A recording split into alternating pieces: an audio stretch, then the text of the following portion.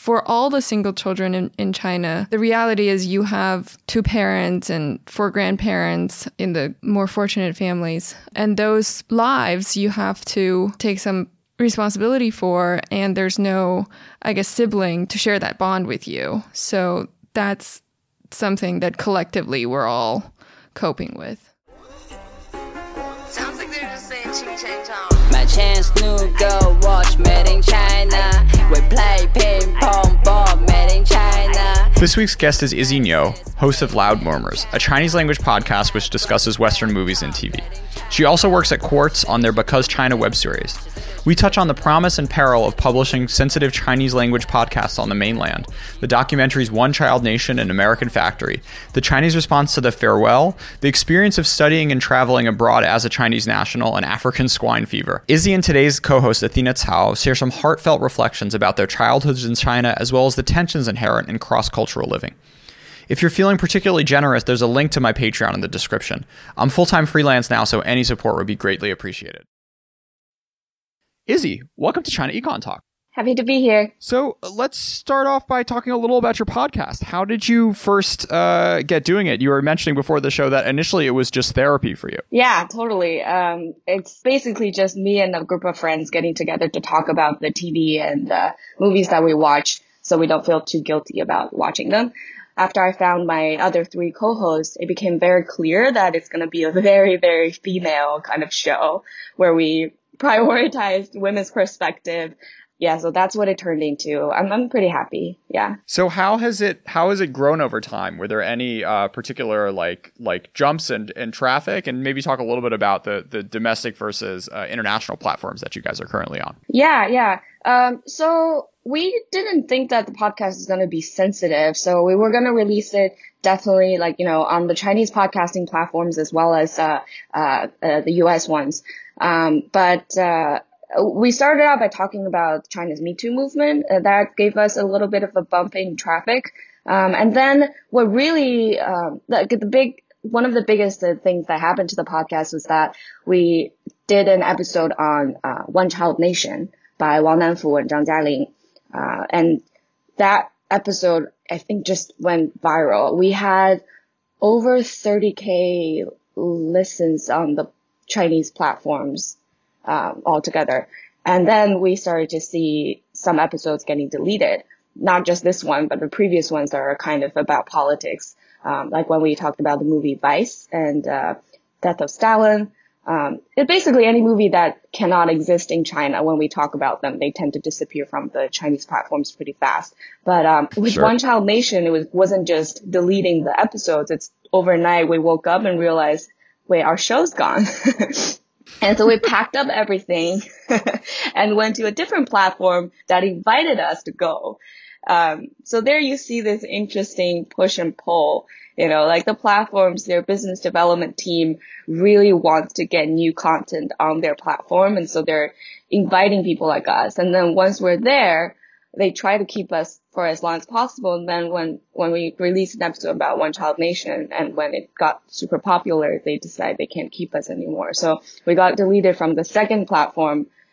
So then we realized really we can't find a home inside the Chinese firewall, but we still have so many audience members, so many listeners on the other side of the wall. So we eventually figured out a temporary solution, or it's not so temporary. It just requires you to know how to do the RSS feed thing. So that's where we are. So it's funny because on the one hand, there's a tension with all these content platforms, and it's sort of the same thing that, you see Facebook and Twitter doing, where on the one hand, they like the viral content, but when it touches certain lines, then there are other equities that come into play. Yeah. We still don't know who asked them to delete us, or, we don't really know how it works, but what it taught us is it's very mundane. It's not a, heroic struggle or anything. It's really, if you make content in Chinese and you try to do something original, then you will run into censorship, and it's kind of on us to figure out how to survive, because what else can you do, right? Did the platform communicate with you at all before they took your show down, or it was just you wake up one day and it's gone? One of them did.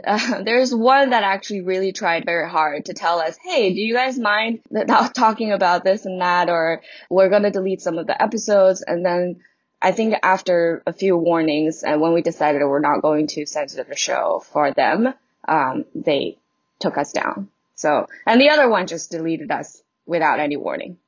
So the one that gave you some kind of hint, what were the hints? Like, what particularly did they not want to see? Or did they blame it on the party or anyone else? Or was it just platform policies? No, it's very vague. It's very vague. I think they weren't even supposed to tell us any specifics or even give us warnings, because we kind of established a relationship with the people who have, at the very beginning invited us on. So they gave us a little bit more information, which we appreciate, but we were not going to stop doing episodes that are considered sensitive.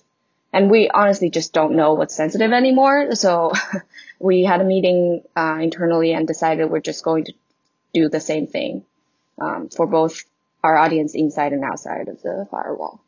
And I think that's what makes Loudmurmurs popular. The biggest thing, the most common thing that I hear from listeners who are living in China is, I can't believe you guys are talking about this, and I can't find similar content anywhere else. So yeah, that's how Jordan and I feel when we first discovered your show, and we kept on listening to more episodes, and we're like, wow, can't believe this content really exists. Yeah, I remember in high school, I was interning at Phoenix, the news website. Back then it was, and there's definitely a list of words that's not supposed to show up in the headlines. And the authority make it really clear to interns like me at the time. They make sure you know the 8 words. It sounds like there's a shift of regulation now that they don't even tell you what words are sensitive or what exactly touches a line. Yeah, they don't. And it's very vague. And we still don't know whether it's the platform self-censoring or someone else telling them to pull us down. So just all of it is, you have to guess. Have you received any feedback from just average audience who say you're offending me or I don't like your content or anything like that? Yeah. Well, actually, we do. We have some trolls who are very loyal, very consistent.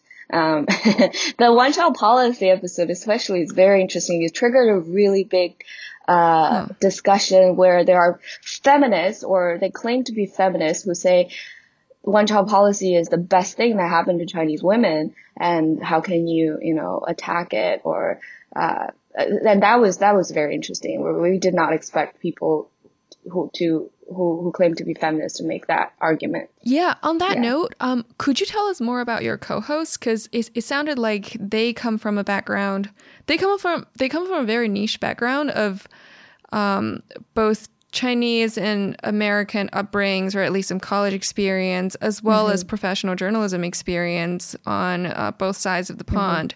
So that's really interesting. Yeah, we just sort of found each other. We actually started out by doing a different podcast about U.S. politics in Mandarin Chinese, where we're just all guests on that show, and that's how we got to know each other. And all of us are bilingual, and we grew up in China and now live and work in the U.S. So yeah, very similar backgrounds. We try to invite over guests who have slightly different opinions than us. Otherwise, it's just going to be like, that Spider-Man pointing at each other. Oh, you think that way. I think that way. Everybody agrees. Yay. So. Until someone writes you and be like, this is wrong. Yeah. Great. And are they comfortable just talking, their honest opinions on this show that's available both in China and in the States? Well, clearly. I guess the rest of the world. Yeah, I think that before we were taken down from the platforms, like I said, we didn't even expect people to listen to the show.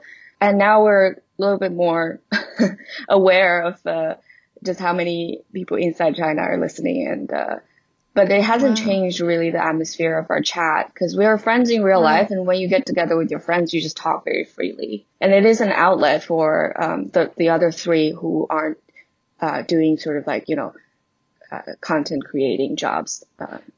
Day jobs aren't related to this. Yeah. Yeah, no, I was just concerned, if their families comfortable with, them being out there, and especially after your show's been taken down, like, I don't know, maybe someone would fear retribution. Yeah, we sort of talked about that in the holiday episode, and then we had to take the whole discussion out because no one really, no one can understand what we're talking about. This sort of anxiety and the political depression that we cope by doing the podcast. So it's all linked together, and Wow. I don't think we have very well informed answers to that question yet. That's the honest answer. Right. Wow, that's amazing. So, do you think most of your audience also feel that anxiety? I think so. Yeah, we actually get a lot of letters from our listeners. A lot of them are students in China. They don't know what to do after reading the news. It's very similar to the kind of political depression people feel here in the U.S. actually. But obviously, what you can do is a much harder question to answer when you live in China. So we do get a lot of those letters, and what we can tell them is just we feel the same way, and we're finding small opportunities to sort of stand up when we can. Let's talk a little bit about One Child Nation and why it resonated so much with you. Unfortunately, last night the Oscars came out, and this nor The Farewell was nominated for anything. But what do you think? What do you think in particular that documentary did so much, and how did it sort of reframe the way you thought about your upbringing? Yeah, I think that it's a really wonderful documentary in that it really married a personal story to this big, policy that made profound changes to generations of people in China. And the most important thing is that it came out right when China was moving on from one-child policy. And so this serves as a way for people to kind of talk about that collective memory that we don't talk about in daily life. Before I watched that documentary, I didn't realize that I'd never really had a conversation with my mom about why I'm the only child in the family. And you hear bits and pieces of conversations with female relatives about, I had twins, but I had to get rid of them. It just, comments like that, very casual. So I didn't understand the gravity of it. Until after I came to the US and learned about it in textbook, but still that feels like a very distant thing.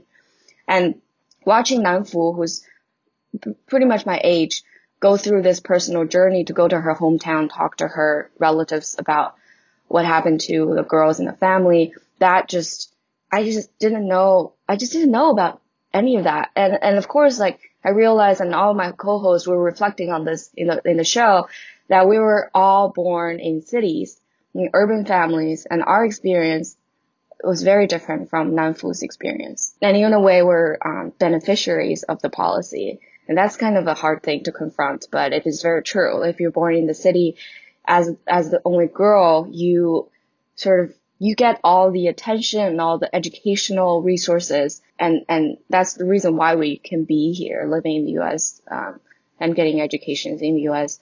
But for a girl who were born in rural areas, the families could be having more children until they have a boy, or sacrifice the girl's future for the boys, like in Nanfu's case.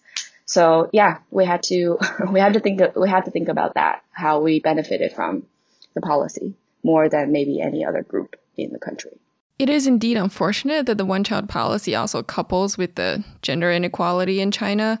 But I think there's something to be said for the guys who were born in that era too, because I feel like as a single child, there's a lot about sharing and friendship and keeping each other company, and a lot of emotional development stuff that we missed because we never went through the big family environment, or had peers close to us when we were growing up who can share, the silly things or the lessons, or just to make you feel less lonely. And the other thing is, for all the single children in China, the reality is you have two parents and four grandparents in the more fortunate families. And those lives you have to take some responsibility for, and there's no, sibling to share that bond with you. So that's something that collectively we're all coping with. Yeah. And I think it's still surprising how little we talk to our parents about this. At least in my case, I never had the conversation, and they didn't felt the need to have that conversation with me. And again, like I want to talk about like the rural urban divide.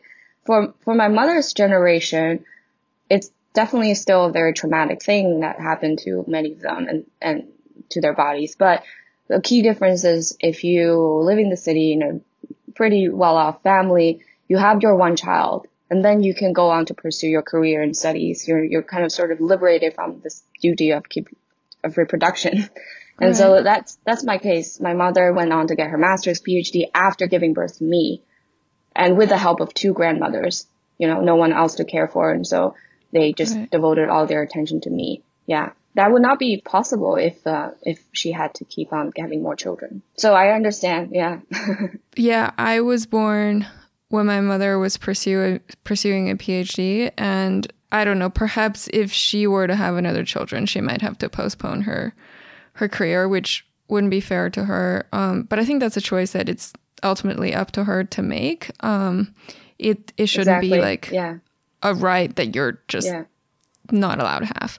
But anyway, my aunt actually had to go through 3 abortions to finally have a son, because like I'm a girl, and like all my cousins on my paternal side, except for that aunt's then son, are all women, and my grandparents couldn't deal with it, so they kind of forced the youngest aunt to go through that. They have to pass down the family name. Exactly. Oh, no. So that was quite tragic. I think even to this day, she holds grudges against my grandparents for making her do that. Yeah. Yeah. So, well, should we go on to some happier content? Yeah. Another movie that didn't win an Oscar, The Farewell, which we saw in theaters in China a few days ago. This was in Sanyuanqiao in Chaoyang, which is probably like the most friendly possible neighborhood in China for such a thing. And it was like reasonably full, but apparently this movie has been doing really terribly at the box office in the mainland, and without an Oscar nomination, they're not going to get like a big boost or anything. But I think the sort of like Douban reaction and that you see to the movie has been really fascinating. Izzy, do you want to talk a little bit about the sort of difference in the response from American and Chinese audiences? Yeah, I was surprised that a lot of Chinese audience didn't like the movie. I went with a group of Chinese friends who are living in the US, and we all loved it. I think a lot of us left the theater feeling dehydrated from like crying so much. But I think it's like the difference of, one argument I don't agree with Douban reviews is the whole discussion about how accurate the movie was portraying 1990s China. I find that whole discussion to be pretty boring, honestly. Like Lulu Wang wanted to portray the hometown from her perspective, and she's someone who's both familiar and not familiar with China, both an insider and an outsider. So it's the China through her eyes, and that's the accurate part. And so I just don't think people would ask if Jia Zhangke's China is an accurate China, or is it at times feeling like a bit more like magical realism. So why does it matter that Lulu Wang's China is this and it doesn't match with your exact memory? I think that, first of all, it should not be a reason to dislike the movie. But I think Crazy Rich Asians was something that excited the Asian American community here, but it's not really a story about real people, honestly. And this is one about a real family based on a real story, and you can just feel a lot of the universal themes in it. Sure.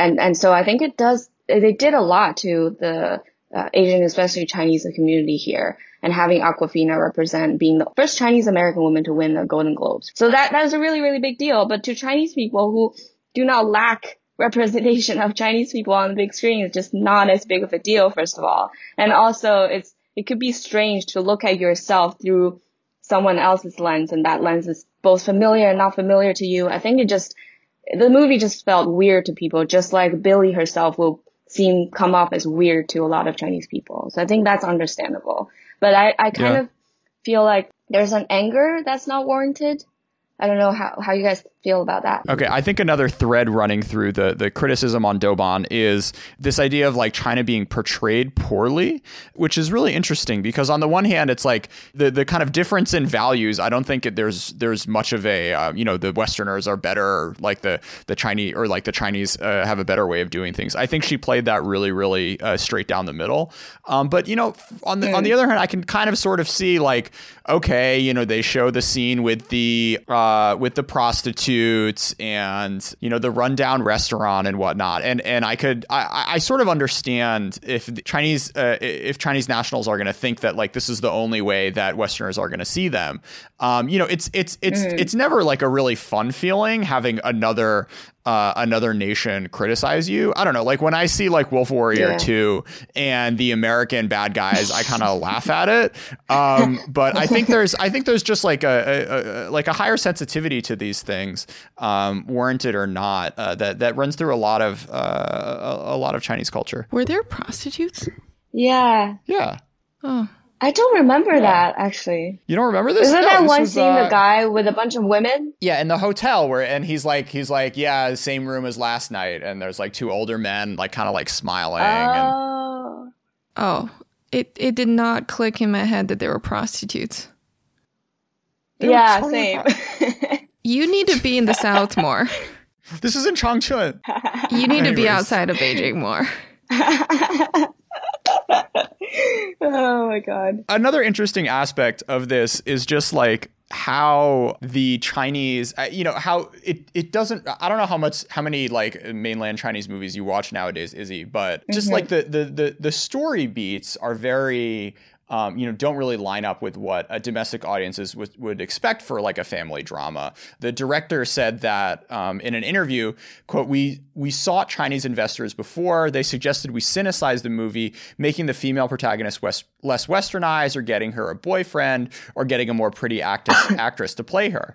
But The Farewell's female protagonist and Billy is based on my own story. If we wanted to make it more Chinese or get Angela Baby to play her, it would no longer be Wong's life. So I think the real commitment she had to like playing it down the middle, on the one hand, makes it an indie hit in the US, making $20 million or whatever. But, there's always this tension in Hollywood of like if and how to make things appeal to a Chinese audience. And it's fascinating that like the one story that like most tells a Chinese American experience, people are just not really up for. Yeah, but can you imagine having Angela Baby play Billy though? She would have killed it. She's like, oh my goodness. She pioneered the method of Photoshop acting. She would just literally act in front of a green screen and get Photoshop into the TV show. That's what she's known for. So no, please no. I love Awkwafina. I think she did really, really well. And I'm pissed that she wasn't nominated at the Oscars. American Factory, the one movie about U.S. and China that did get an Oscar nomination. What are your reflections thinking about this show or thinking about this documentary a few months after? What lingered with you about it? What lingered with me the most is how rare this documentary is. It's it was made at a time when U.S.-China relation was, you can argue, at its best, or before the free fall that we're seeing now. And the deal that happened then maybe would not have happened, or would have taken a lot longer to get past CFIUS. And so it captured a snapshot of when that relation was great. And also now that it's released in 2019, when things look very different, how positively the documentary was received both in China and the US was also a very rare thing. So that I just think it's it's incredibly rare that the documentary even got to be made, and it's received so well when nobody can seem to agree on anything. And I think it speaks to the fact that the directors worked with a Chinese team to get access to the workers to try to get their stories out. But I definitely think that they could have spent a bit more time with the Chinese factory workers. I just think that they're not trying to make a value judgment of who's more correct, and they're just trying to show that this is how things are. And if you understand China a bit better, you can sort of answer those questions of why are the workers so young? Why are they so disciplined? And then if you understand the US really well, you understand the struggles of the union, and then why the workers are a lot of them are, unemployed in near retirement. From my end, I thought that I agree with you that the part that it whiffed on a little bit was the Chinese side. You get a sense of the worker conditions, with the brother who runs the quote unquote labor union. But there is a real there are worker protests that happen in China, and it would have been that ends up turning into a different documentary, right? But I think there are two things that I think it missed. I think first, you don't quite get to see the other options or lack thereof that the Chinese workers have, which is the reason why they take jobs where they have to sort glass with their with bare hands and whatnot. And then just a way to see Chinese workers actually having a bit of agency, even if that's through a title screen, I think would have added some context, because not everyone who watches American Factory is also a China Econ Talk listener, and has a reasonably feng fu understanding of what exactly is going on in situations like that. I think the crew, they were limited by how much time they got to stay in China and spend in China with the workers. But if you come away, if you're, just someone who doesn't really understand China and watches the documentary, if you come away thinking that, oh, the Chinese are so much more hardworking, they're somehow just really collective thinking, that would be a very shallow take and not an accurate take either. So yeah, I agree with you. Yeah, I don't know if the documentary I want to see ends up getting made, but I do think that the reception in China domestically was really interesting, because it was not released. It's not on Tengxun Shiping or whatever. But as soon as it came out on Netflix, there were thousands and thousands of articles on WeChat discussing it, huge long reviews on Douban. Which is not what you saw for One Child Nation, which is a much more difficult find on the Chinese internet. Yeah, I think somehow, because I think that just the lack of making value judgment, it makes people in China feel they're not watching the documentary to judge it or to feel whether I'm offended or not. It's just, you can look at what's happening and feel, I just thought it's made with a lot of empathy. It's clear that the directors feel for the workers on both sides. It's different that the workers didn't end up unionizing in the American Factory. And unionizing is a thought that's more foreign to an average Chinese audience than, just having a relative who's moved to the US and saying the US is good. So I think on that front, it's easier for the Chinese audience to accept American Factory than accepting Farewell. And for Oscar to nominate American Factory over, I'm not sure if it's a quota that they're substituting each other, but I personally think Farewell deserves more than the American Factory, because I think from a storytelling perspective, American Factory represents more of a tree than the forest. It doesn't give us a sense of how common these factories really exist in America, how they're doing in general. It's kind of just a one-off story that might serve as a seed for someone to dig deeper, but I really think Farewell touched on something deeper than that. And it's so common, and it resonates so much with people who have similar experience or people who have observed people in their family go through that transition. So that's just my 2 cents. Yeah, Izzy, if you had to pick one for an Oscar nomination, what would it be? Of our 3. Oh, that's today. So hard. That is really, really difficult. Out of the 3, One Child Nation, The Farewell, and The American Factory, I think I'll pick One Child Nation. Well, full disclosure, we haven't watched that one yet. I don't know how people find it. A lot of our listeners, they kind of are following the shows we're watching here on Netflix, but I just turn on the TV, and I don't know how they get those TV shows and movies, but they do. They follow along pretty quickly. Yeah, I'll pick One Child Nation. Athena, tell about that thing on Baidu Yun from yesterday. So in case you're curious about intellectual property protection in China, I'm sure people from all over China are doing a lot to strengthen IP protection, but the existence of Baidu Yun really breaks down a lot of barriers, especially coupling with WeChat, which is, one-on-one conversations are less censored. So if you find a source on WeChat that says they have the content that you're looking for, you add that person will add you on Baiduyun, and that person will share you something that's kind of a seed, and then you can like open that eventually. It's a lot of jumping through hoops, but you'll get there. Yeah. It's not that hard. Yeah. It's interesting, isn't it? The moral, like is this ethical, is this moral when there's censorship? So it's very hard to say. Izzy, do you listen to any other Chinese language podcasts? I have to say I don't listen to that many, but I do know a couple of good ones. I can recommend this one called 声东击西. It's by a bunch of correspondents who are Chinese who live in the US. And it's more newsy, it's more topical. I want to say it's closer to like the equivalence of a Chinese version of China Econ Talk.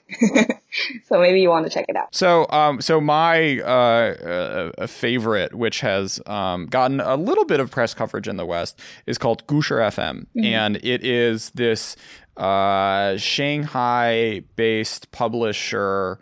It's not even a publisher. It's like a small group. They do, every week they put out 3 30-minute episodes, which are sort of like The Moth, if people remember that show. Basically, they find people from all over China who tell their own stories and their a life experience, something dramatic that happened to them, a family history. A few that stuck out to me of late, there was a student or a young person who's teaching in a really small town and has just been really depressed at the kind of state of the village children. There was a little more encouraging one about a person who wanted to become a stand-up comedian. But I think it tells stories in a way that doesn't get banned on Chinese platforms. I think because it's just people talking about their lives. It's sort of like the Sixth Tone strategy, if people have been to that website before, where they're not talking necessarily about like government policies or like leaders, but more just like what people experience. So you end up kind of dipping towards relatively sensitive issues, but not in a way that gets anyone in trouble, to my knowledge. And just as someone who lives in a bit of a Beijing bubble, and most of the people I interact with are, in the 0.1% of Chinese society, this show does a really good job of kind of getting out into the provinces and giving people who don't necessarily have a voice really anywhere on big platforms to tell their story in a long form format. This isn't like your Kuaishou 30-second video of you doing something funny in the village, like making, having like showing off your pull-up skills or something. It's people talking about like the struggles in their lives, and sometimes the accents can be a little tricky for people who don't have like super fluent Chinese, but I really encourage folks to listen to that if they're comfortable enough with Mandarin. So Izzy, aside from doing your podcast, which one day will become, you'll have enough Patreon supporters to do full time, I'm confident of. But in the meantime, you have basically the coolest day job ever in this Because China series on Quartz. They fly you around the world making like really well produced videos. First off, like, how can I get a job doing that? Are you like looking for interns? I will fly coach. Oh my God. We already fly coach. I still can't believe Quartz lets me do that. Really, that's true. I think what? No, I was just gonna say that we're down to 2 producers, so we are actually looking for more people. Well, should they reach out to you on Twitter? This is I'm gonna get a 10% of their first years of income if they come referred through the China Econ Talk thing. So. Anyways, hit Izzy up with some of your past short form documentaries. But let's talk through briefly some of the topics you covered that resonated with me. So first off, Chinese tourism, which is something that is blowing up. 10% of Chinese have passports versus 40% of Americans, but every year 150 million Chinese nationals go abroad.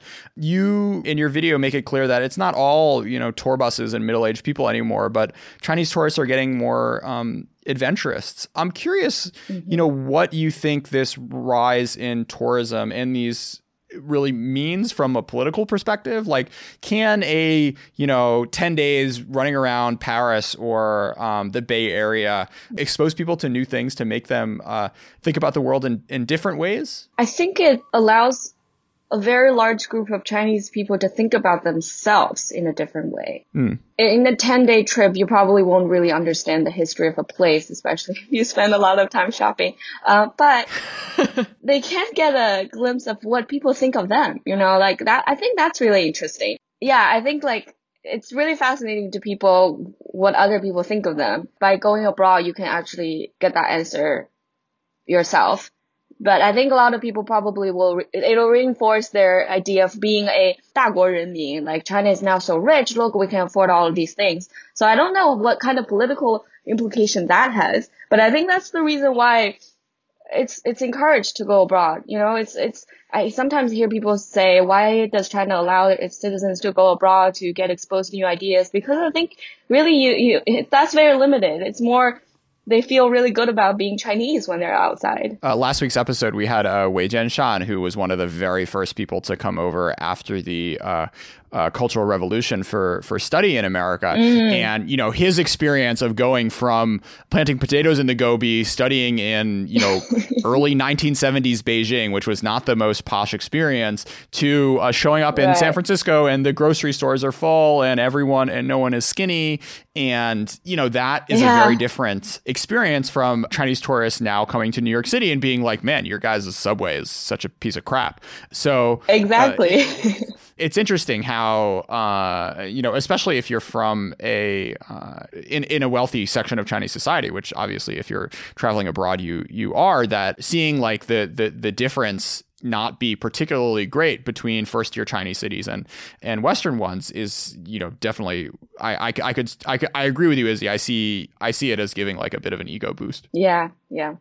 And the other political implications that I mentioned briefly in the video is like, the government still thinks of tourists as this, occasional bargaining chip in diplomacy. Do you want our tourists to go there or not? I can ban group tours to your country if you decide to pick trouble, or whatever that term is in Chinese. Yeah. They did that to Korea at one point, and Japan is very aware. And Japan is definitely looking at Chinese tourists to make up almost half of their total tourist population in the next few decades. Yeah, and like with technology, the kind of nudging that the authority can impose on us is becoming more and more subtle. I am aware of at least one company.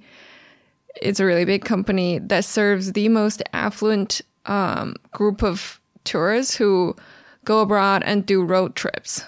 So these are people who are educated, have some level of English, and are familiar with the Western style of sightseeing. So these are like the top of the top tourists. And this company is creating their own version of Google Map and showing these tourists routes to go and just like linking all the sightseeing places that's recommended to these tourists. And the government could easily just, censor that map somehow and make sure the tourists are going to where exactly the government wants us to go. Yeah, well, it's interesting that the experience of a Chinese tourist nowadays doesn't even necessarily mean that you're going to get access to a free internet. When you're traveling abroad, like Google Maps still won't work as a Chinese national. It's interesting because on the one hand, it's like, okay, like if you're a Chinese tourist, you're using Meituan to find the good restaurants. But if you're still kind of in that like Chinese app bubble, like Athena was talking about a second ago, you still end up, not being totally on the level. Though then again, I mean, like, how much is that really different? Am I, when Jordan Schneider takes his Concorde flight to France, like I'm still looking up restaurants in English, not in French. So this is a nice little segue into your episode you did on Chinese students getting their education abroad in the West and how their experience being part of these big cohorts is very different from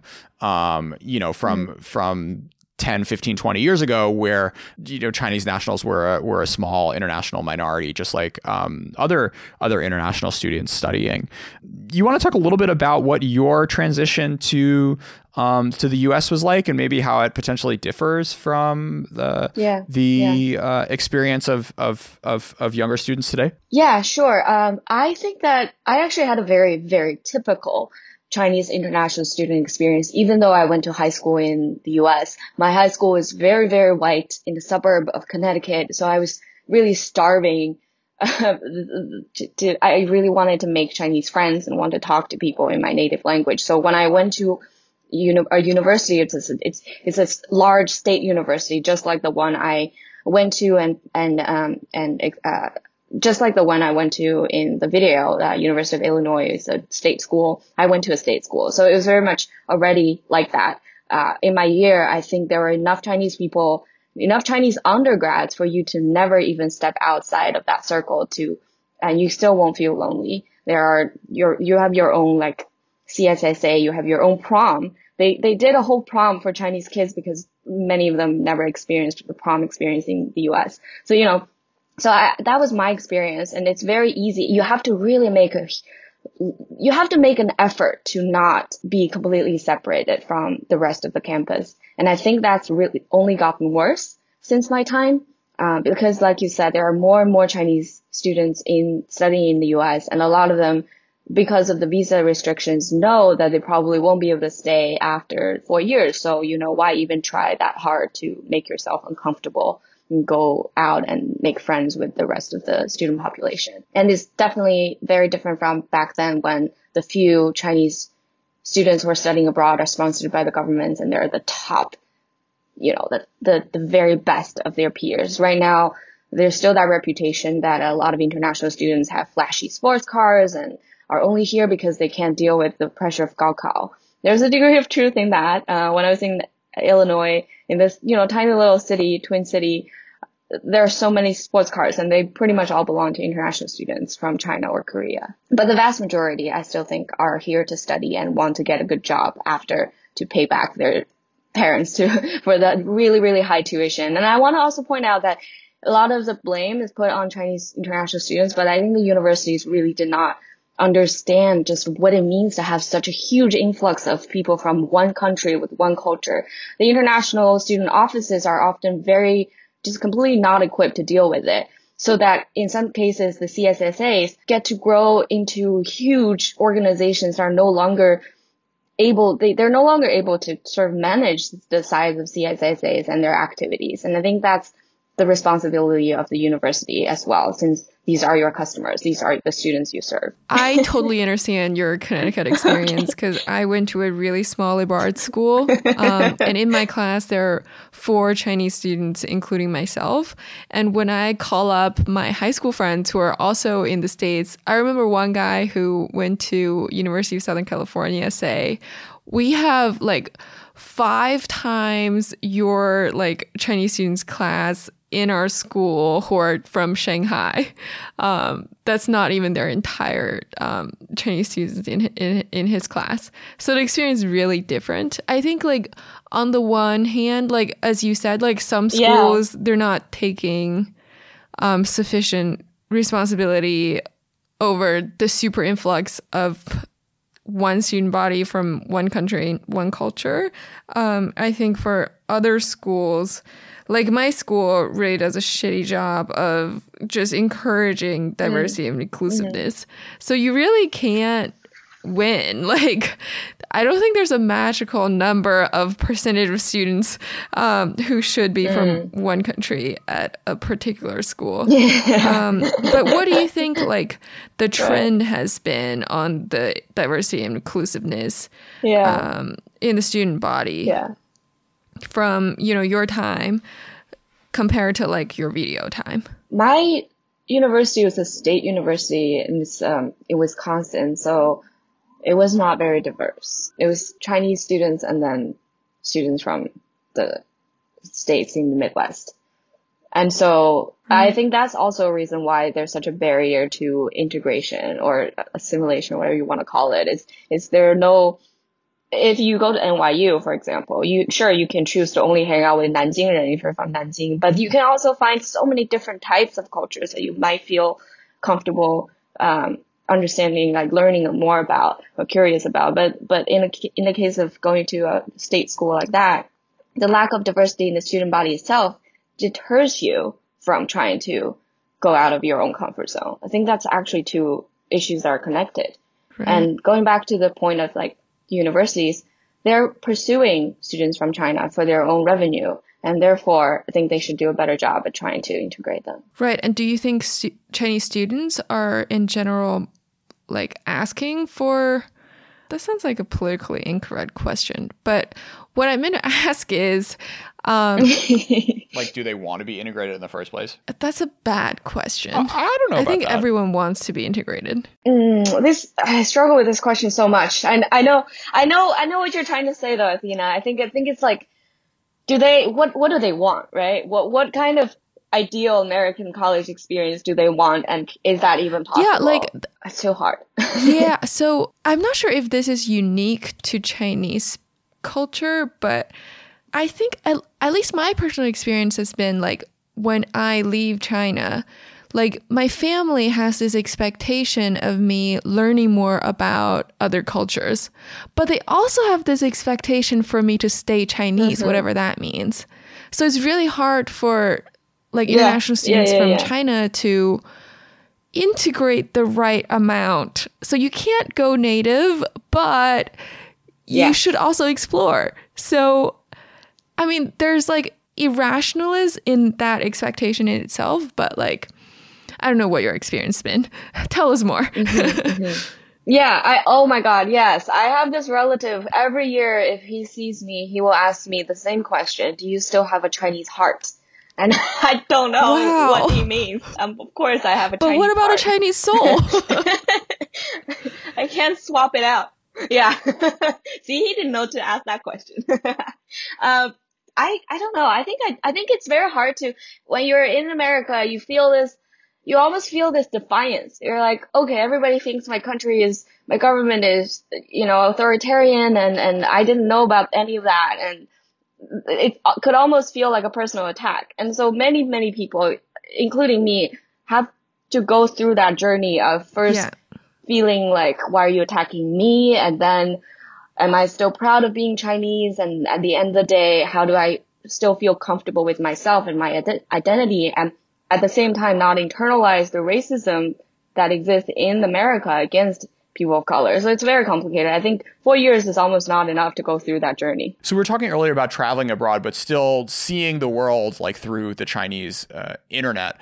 Another one of the videos you made recently was about WeChat's impacts on elections abroad, and particularly in Australia. There's also been a fair amount of reporting about the impact of WeChat on Canadian elections, and I'm sure stuff will be coming up in 2020.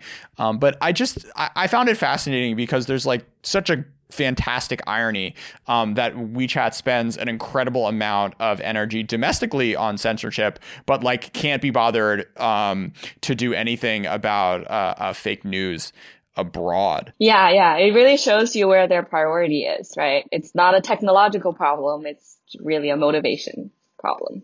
Sure. They still censor discussions about Chinese politics overseas, though, just to a lesser degree. I think you get like a little bit of a different experience if you register on a foreign phone number versus a Chinese one. But, you still can't like necessarily post whatever you want if you're living in Australia, registered on an Australian phone. Yeah. So are you worried? Are you worried at all, and not just, benign negligence a la Facebook, but like this, but WeChat actively being used abroad to push certain lines, not necessarily just like kind of passively censoring certain content, but pushing others? Yes and no. I found no evidence that the government is already actively trying to like sow division, spread fake news to mess up with other countries' internal politics or pick favorites in the election. I haven't found any evidence of that. But they don't necessarily even need to do that. They can just simply act as a filter to only let certain kind of content pass through to reach the Chinese diaspora in that country. Like, the really critical, the views that are really critical of the Chinese government are not going to flourish as much on 公众号. And so naturally, as an editor, you're going to start not publishing too many articles with those views. So I think it's just really reducing the diversity of views, and that alone is very harmful already. It's a very powerful tool for the government, I think, if they choose to start using it in that way. So, Izzy, you also did a story about African swine fever, which I thought was really wonderful. You showed up at this, like this pig Dalaban who was crying to you, and you had like the dinner where you're drinking with him. I'm curious, was this like an easy thing to get him to talk to you? He seems like a really brave person. Yeah, he is a fascinating figure. I always feel like his story someone should make a movie about Seriously. him. He's such a rare kind of Chinese businessman. Yeah, he's gone to jail, he's gone to prison. Seriously? But Oh my God. he came back, and he has this town named after him, and he's very outspoken. I found him because it was really hard to find any pig farmer to talk to me. And then I found him. So why don't you tell his story? So he has this huge agriculture conglomerate, and the pig farming is only a part of it. But it's part of the business that's really close to him because that's where he started. He started by raising pigs and chicken, and now he owns, he's a millionaire with this town named after himself, basically. And what happened is that near last year, around 春节, around the Chinese Lunar New Year, he started seeing that a lot of the pigs started dying. And there are rumors that this might be ASF, African swine fever, but no one would tell him whether it is the case. And China being China, you can't just go out and do a test on your own. You have to report it to the local government. The government is the only one who can, give you that certificate that says, yes, you have ASF, and then it will kick off, a bunch of subsidies and things will follow, but no one would do this test for him. So eventually he allowed his workers to put up these huge banners that say, the government give us a word. We need to know. We need to know where to go from here. We think this is ASF. And they posted it on Weibo, which is a very, very bold thing to do. And the post wasn't censored for whatever reason. It went viral. People started saying, yeah, okay, check this out. Maybe it is ASF. If they're telling you to look into it, maybe you should look into it instead of turning a blind eye to say we're too afraid that this might be ASF, so we're just not going to look at it. And so, of course, it was. And then they had to kill all of their remaining pigs. And that was the most traumatic experience to the staff there, including himself. And that's the place where when they talked about the experience, both the Dalaoban himself, the boss himself, and the person in charge of the pig farming business, they were both just sobbing on camera. Because to them, killing pigs for profit when at the end of their life is one thing, but killing them prematurely with the babies and all getting the whole herd into, I don't want to be too graphic, but they really felt for the animals, and they are also really angry at the local government for not doing anything. So I think it's still rare for someone to be that candid on camera. I think it really speaks to his personality that more than anything. Yeah. It is not a common thing. And then, welcoming foreign journalists with cameras is a whole another dimension. Yeah. I think that was my favorite. But I didn't actually go there. I had help from inside the country to film and produce. I produced it remotely. Wait, but weren't you sitting around the table with them? No, that was my producer. Oh. But when I saw the footage of the Hongshaoro, I wish I could be there. I know. Oh my God, it looked really good.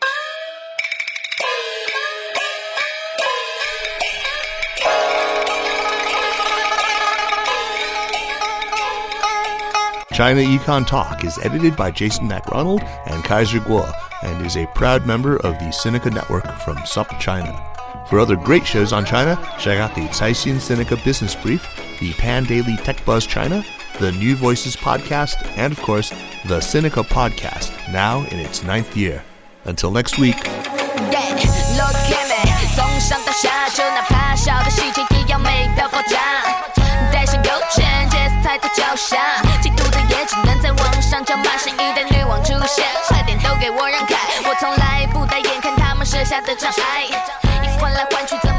选择头疼，整理好心情，再踩下油门。女王的心意，耀眼的星星，时尚的精英，搭配什么看我的心情。你可以亲吻我的戒指，但不能碰我皇冠。